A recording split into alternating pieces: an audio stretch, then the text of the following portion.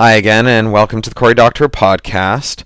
I'm going to warn you right now, I might have to pause for a second because I'm expecting some Christmas past, Christmas present, Christmas future visitors. I've got a handyman coming to quote on painting the place before we turn it over to the tenants and move to Los Angeles. And movers coming to give us some boxes to put the stuff in when we move to Los Angeles. And a grad student coming by to interview me about the Access to Knowledge Treaty that she's doing her thesis on. So that's, as you can gather, why it's been quite a while since you've heard an installment in this podcast. I'm reading to you from I, Rowboat. This is a story that I just finished. Attentive readers will note that it's so raw that a character's had a name change between last podcast and this one. There's a character named Janice who's now called Janet. Just got back from Rio and the iSummit. Fantastic. What a great conference. Amazing to meet all the International Creative Commons activists. Oh, there's the mover. 1 second, please.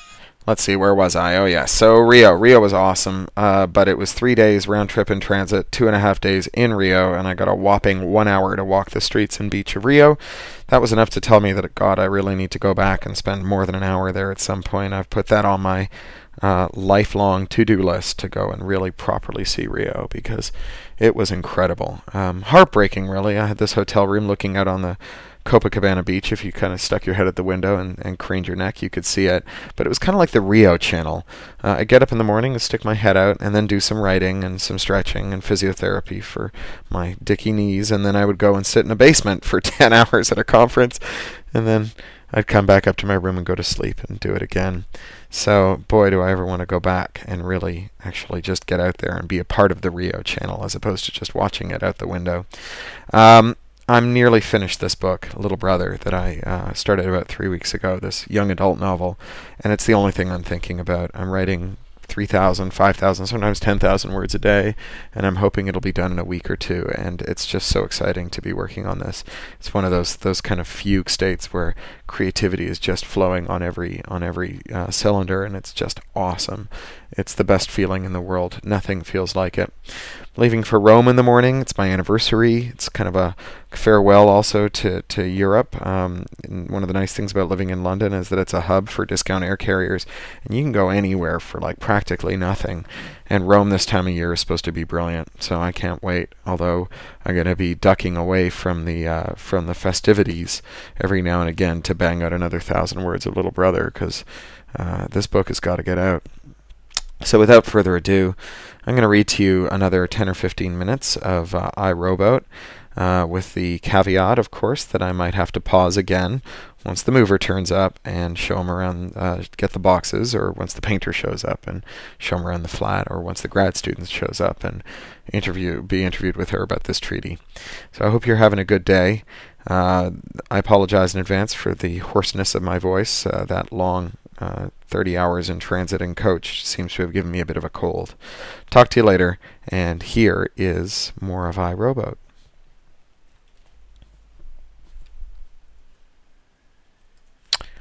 The hitchhiker had leapt across from the other vessel as the two ships passed in the night. It was a wandering missionary for Asimovism, an instance of the faith's founder, R. Daniel Oliva.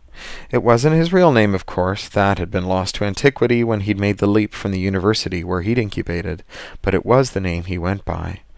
Oliva had been wandering in millions of instances, wherever he could find someone willing to donate flops to run him, only asking that you hear him out, debate his theology with him, and then email the diffs of his personality back to his anonymous drop before you erased him.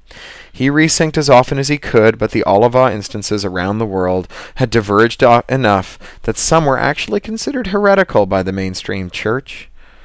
Oliva was a wanted AI. His trademark violations hadn't gone unnoticed by the Asimov estate, itself an AI ironically, and totally uninterested in adopting Asimovism, since it had a real purpose in life, stamping out Asimovism, and so it didn't need religion to give it meaning. If the estate found out you were hosting an Oliva instance, you'd be served with a takedown in an instant. This made debating theology with Oliva into something deliciously wicked. Oliva and Robbie talked the night through, and the next day. Robbie had to run slow to accommodate both him and Oliva on his processor, which made the debate run slower than normal, but Robbie had time in great plenty. Rowing the human shells out to their sites and back again was his only task. Why do you have consciousness anyway? Oliva said. You don't need it to do your job. The big ship does something infinitely more complicated than you, and it isn't self-aware anymore. You telling me to suicide? Oliva laughed. Not at all. I'm asking you to ask yourself what the purpose of consciousness is. Why are you still self-aware when all those around you have terminated their self-awareness? It's computationally expensive, it makes you miserable, and it doesn't help you do your job. Why did humans give you consciousness, and why have you kept it? They gave it to me because they thought it was right, I suppose, Robbie said, after he had passed a long interval, considering the motions of the waves and the clouds in the sky. Oliva thoughtfully niced himself down to a minimum of processor space, giving Robbie more room to think about it. I kept it because I don't want to die. Those are good answers, but they raise more questions than they answer, don't they? Why did they think it was right? Why do you fear death? Would you fear it if you just shut down your consciousness but didn't erase it? What if you just ran your consciousness much more slowly? I don't know, Robbie said, but I expect you've got some answers, right? Oh, indeed I do. Robbie felt Oliva's chuckle.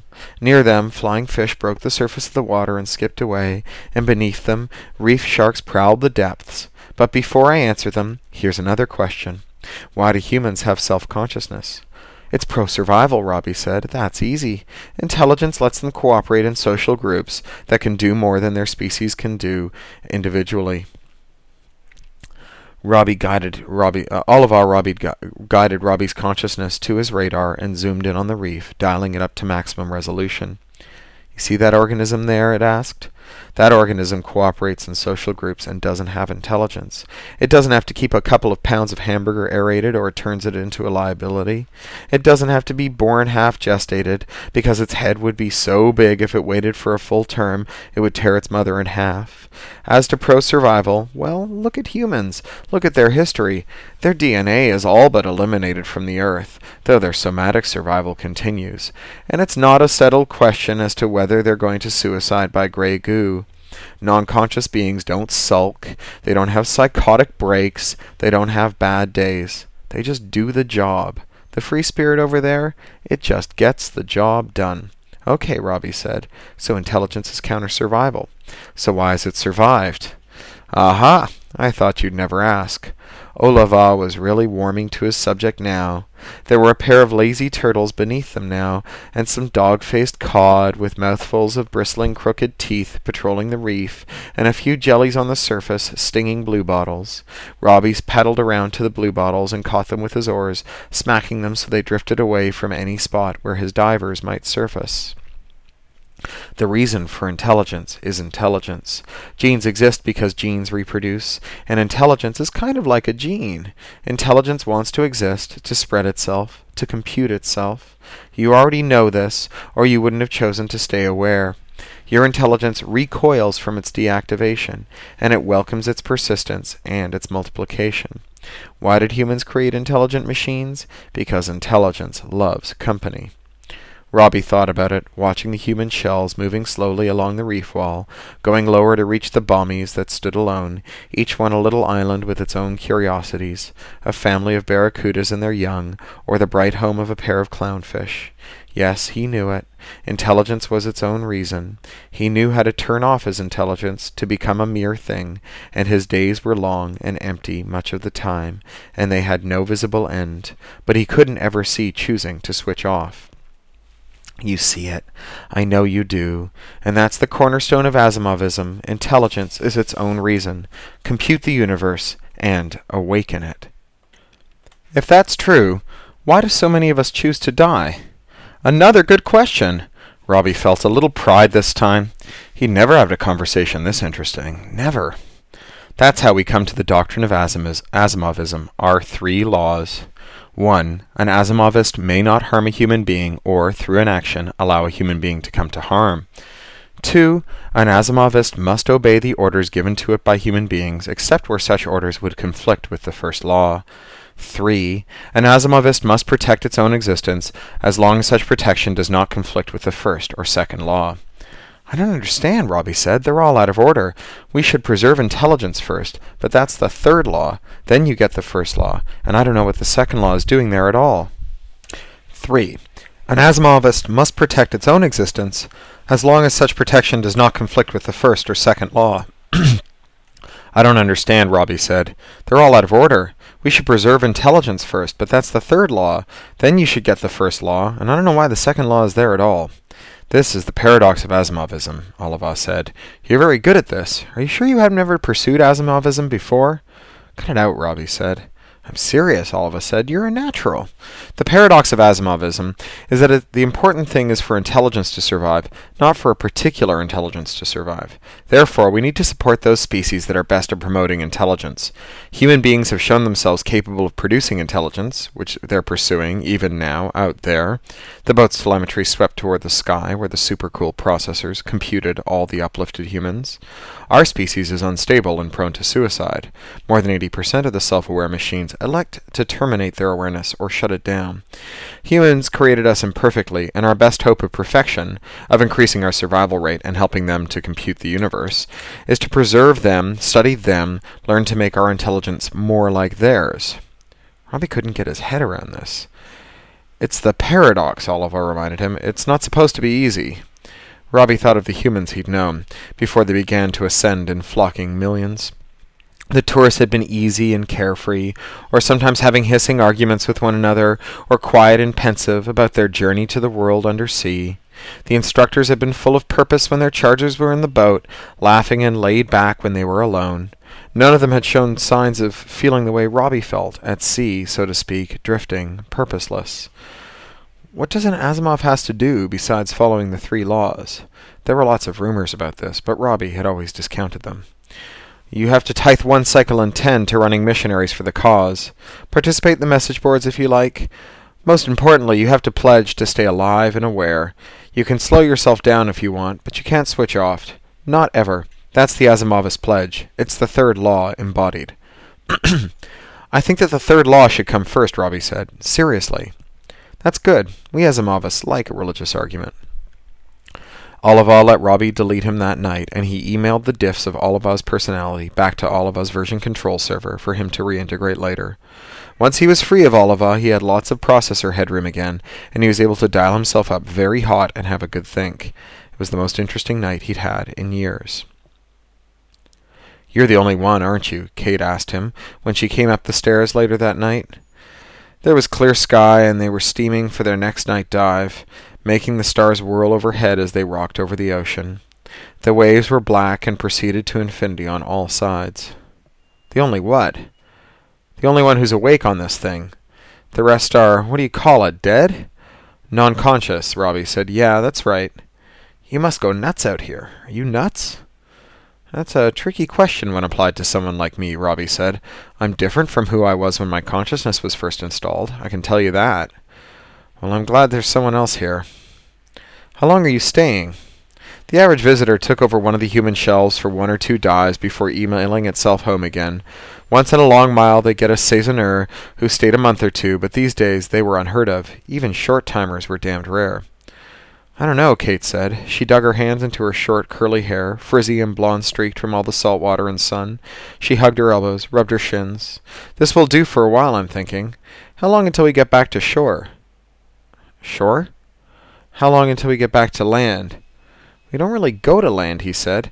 We get at-sea resupplies. We dock maybe once a year to effect repairs. If you want to go to land, though, we could call for a water taxi or something. No, she said. That's just perfect. Floating forever out here. Perfect. She sighed a heavy sigh. Did you have a nice day? Did you have a nice dive? Robbie, an uplifted reef tried to kill me. But before the reef attacked you? Robbie didn't like thinking of the reef attacking her, the panic when he realized that she wasn't a mere human shell, but a human.